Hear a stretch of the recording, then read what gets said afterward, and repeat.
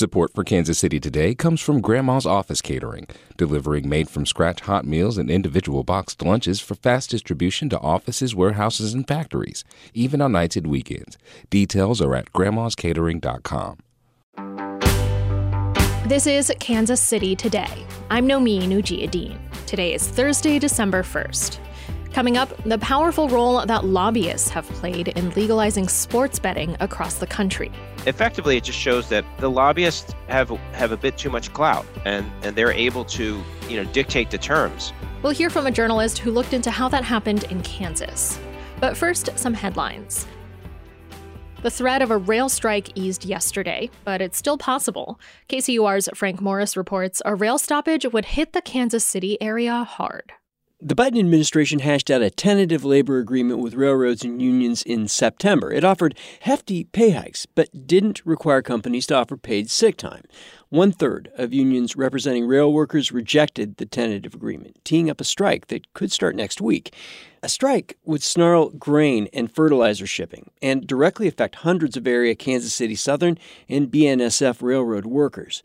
The U.S. House has voted to impose the tentative agreement and, in a separate vote, to require companies to offer 7 paid sick days. The strike-averting legislation faces a more tenuous path in the U.S. Senate.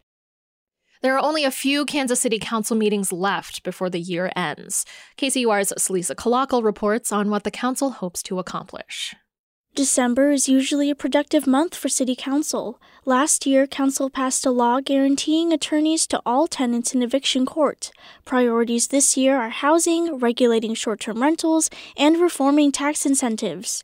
Councilwoman Rihanna Park Shaw will introduce legislation to get federal COVID money to small businesses. It's been a priority of mine to work with our BizCare office to create the infrastructure so that we can make money available and affordable to our small businesses. In January, City Council will turn its attention to next year's budget. The Kansas Health Institute estimates more than 250,000 Kansans were uninsured last year. Health officials say people may fall into a coverage gap because the state hasn't expanded Medicaid. Leandra Hancock works for the Community Health Center of Kansas in Allen County. She's worked with families who can't afford private insurance. It sometimes comes down to, do I feed my family? Do I pay rent? Do I pay electricity? Or do I get my child's medication? Insurance impacts all that. The Kansas Health Institute receives funding from the Kansas Health Foundation, which also funds KCUR's Kansas News Service.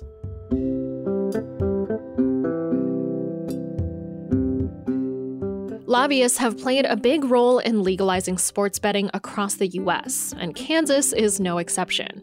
A recent New York Times story looked at how lawmakers in Kansas accommodated lobbyists and even dramatically cut the state's share of gambling companies' sports betting revenue from 20% to 10%. Times reporter Eric Lipton told KCUR's Steve Kraske that in September and October, Kansas placed $350 million in bets, and the state collected only $271,000 in taxes.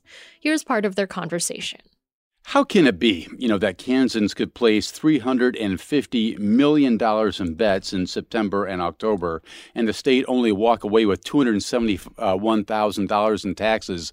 That just seems crazy. In simple terms, how does something like that happen? There's a couple things that are happening, and the single biggest one of them, in fact, is that there's a small provision included in the sports betting law that was very little discussion about, but that allows the sports betting companies, like particularly FanDuel and DraftKings, to deduct what the free bets that they're giving away. So those companies gave away $43 million worth of free bets in the first 2 months of sports betting. And so all of the taxable revenue that they had, almost all of it disappeared. So because the state allowed them unlimited free bets to deduct from their taxable revenue. And not only that, not only are they unlimited, but they can, if you give out more free bets than you have in revenue, you can carry it forward. Wow. So it's sort of like, if you don't use all your cell phone minutes, you can carry it forward to the next month. So not only did the state cut the tax rate from 20% to 10%, but it also gave the free bets. And then in addition to that, even once it starts to collect revenues, 80% of it goes into a fund for stadium, potentially for a future sports stadium in Kansas. And so it looks as if ultimately there's not going to be a great deal of money going to the general fund in Kansas. You write in here that the bill that Kansas lawmakers ultimately passed this year to make all of this possible amounted to what you called an outrageous giveaway. What was so outrageous about it, Eric? I mean, that was the words that we heard from a number of the lawmakers that were quite angry at what was happening, but they were, in the minority. And it just is fascinating to see the extent to which the gaming industry could call the shots. And I mean, originally in Kansas, it was going to be the state lottery that was going to run the sports betting operations, and the casinos effectively were going to be cut out, and the state lottery was going to contract with certain companies that would handle the sports betting. And that was, the casinos, which, operate on state property in Kansas, were quite unhappy with that. And they used their clout to push the legislators to change that, so that now the sports betting apps are operated through the casinos. The gambling industry has argued that if you put your tax rate too high, it's going to be a disincentive to people to place bets on the legal platforms, and that they're going to stay with the offshore platforms where there is no taxes at all. But one of the things we found in reporting this is we did an analysis of all the states that have adopted mobile betting in the United States so far. And in fact, some of the states with the highest tax rates, including New York and New Hampshire, which have 51% tax rates. So 51% of the net revenues goes to the state coffers. And New York State has made over $500 million in tax revenues just in the first 6 months of the year. The super high tax rates have not discouraged people from betting on the state sanctioned platforms. So that fear that the lobbyists put in the minds of the state legislators in Kansas, so far at least, it's turning out not to be true. And so effectively, it just shows that the lobbyists have a bit too much clout, and they're able to dictate the terms of the legislation. And if they don't like the terms, then they can get the legislation held up for a number of years, which happened initially in Kansas, or blocked entirely. In fact, you described waves of lawmakers, waves of lobbyists coming at lawmakers throughout the last legislative session as they worked on this bill. What did you see in Topeka? How many lobbyists were involved here? It was pretty incredible to observe. And I mean, they're all very nice people. I got to know them, and they're doing their jobs, and they're doing them quite well.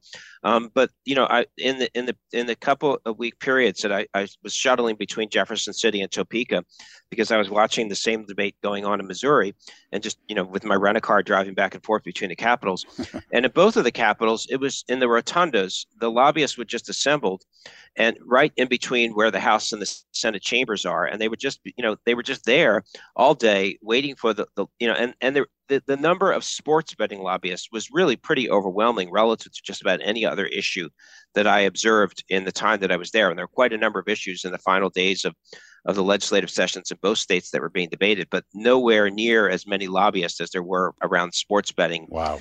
And a number of them were former legislators. They had personal friendships with the lawmakers. One of them was a former roommate of the Senate sponsor of the lobbying, the sports betting bill. They had frequently, were having meals together. They knew them quite well. They were friends with them, and they respected each other, and they listened to the lobbyists who gave them advice on language. And at one point, John Barker, representative, who was the House sponsor, was condemning the bill, saying that this bill had been entirely written by the lobbyists. And then he went on to embrace the bill and become the chief sponsor of it. So, the lobbyists are doing a job. They're hired to influence, and they wanted to see a low tax rate. They wanted to see the casinos operating, and then aligning with sports betting apps.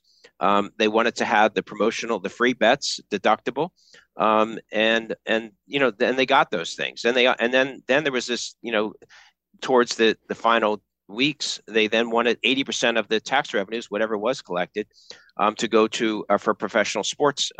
So, all of those things were put into the bill one after another. And then you had certain lawmakers like Paul Wagner or Auerkamp who were on the floor and expressing outrage at how essentially they felt that the lobbyists had written this bill, and that this was a freight train that was essentially running that they couldn't stop, and that they were quite frustrated with, and they said so on the House floor in particular. So bottom line in Kansas then, Eric, is lawmakers walked away from tens of millions of dollars in potential tax revenue for the state. Yeah, I mean, the cut from the 20% tax to a 10% tax, it's hard to understand why that was done. I mean, the lobbyists argued, again, that if you have too high of a tax rate, that It's going to encourage people to bet on the offshore platforms. But the data itself shows that that's not the case. So it's not a really good explanation as to why. Again, I guess the concern is always, well, my neighbors may offer a lower tax rate. And, it's interesting in Missouri where, in Jefferson City and you got your listeners are also from Missouri. The reason the bill went down in Missouri, and I was there, late at night when the night that the sports betting bill got killed, is because of essentially a fratricide among the gambling industry lobbyists. And there was the video lottery terminals, the video terminal industry, representatives who were determined to get a provision inserted into the Missouri bill that would allow them to have at least 10,000 units, additional units, legal units in the state of Missouri. And when they were unable to get that because the casinos were unwilling to give them that, they sabotaged. They got their, with some of their allies in the legislature there to kill the legislation.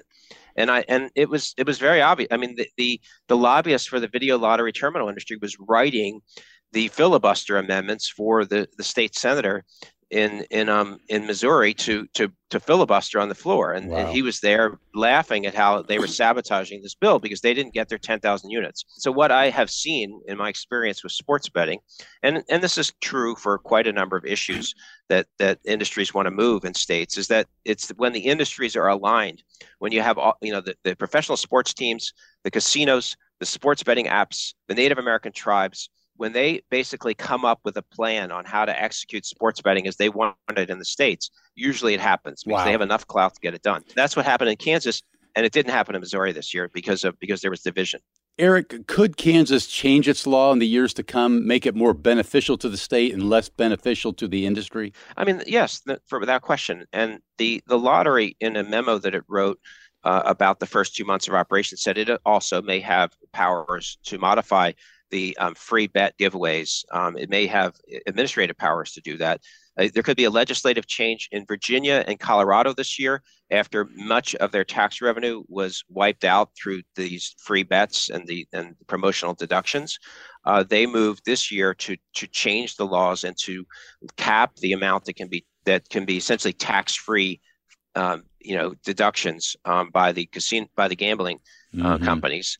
And so when I talked to John Barker about this, and I told him he lost his primary, so he's not coming back to the legislature. He was chairman of the Federal and State Committee in the House of Representatives in Kansas, and I mentioned to him that there was a total of something like $40 million worth of these free bets given out on the dime of the state, and therefore there was no taxes coming in for all that $43.5 million in the first 2 months. He said he was unaware just how much of promotional deduction was going to hit the taxes. And so it sort of was a bit surprising to me that the guy who was the co-sponsor of the bill wasn't kind of fully aware that this was likely to happen. That was KCUR's Steve Kraske and New York Times reporter Eric Lipton. You can hear their entire conversation from Up to Date at kcur.org.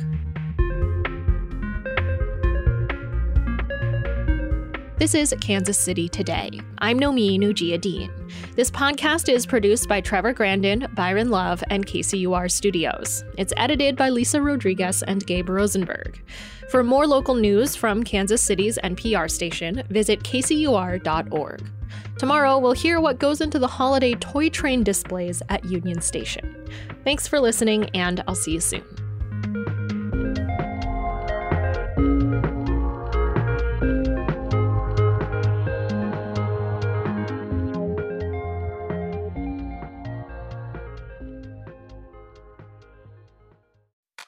You listen to Kansas City Today every day because we're your local, reliable news source. You take us seriously. But now it's time to have some fun. Join us at our annual benefit, Radioactive, on June 14th. NPR's All Things Considered host Ari Shapiro is the featured guest at this party, and it's gonna be bumpin'. You gotta be there. Sponsorship packages and ticket information are available at kcur.org/radioactive.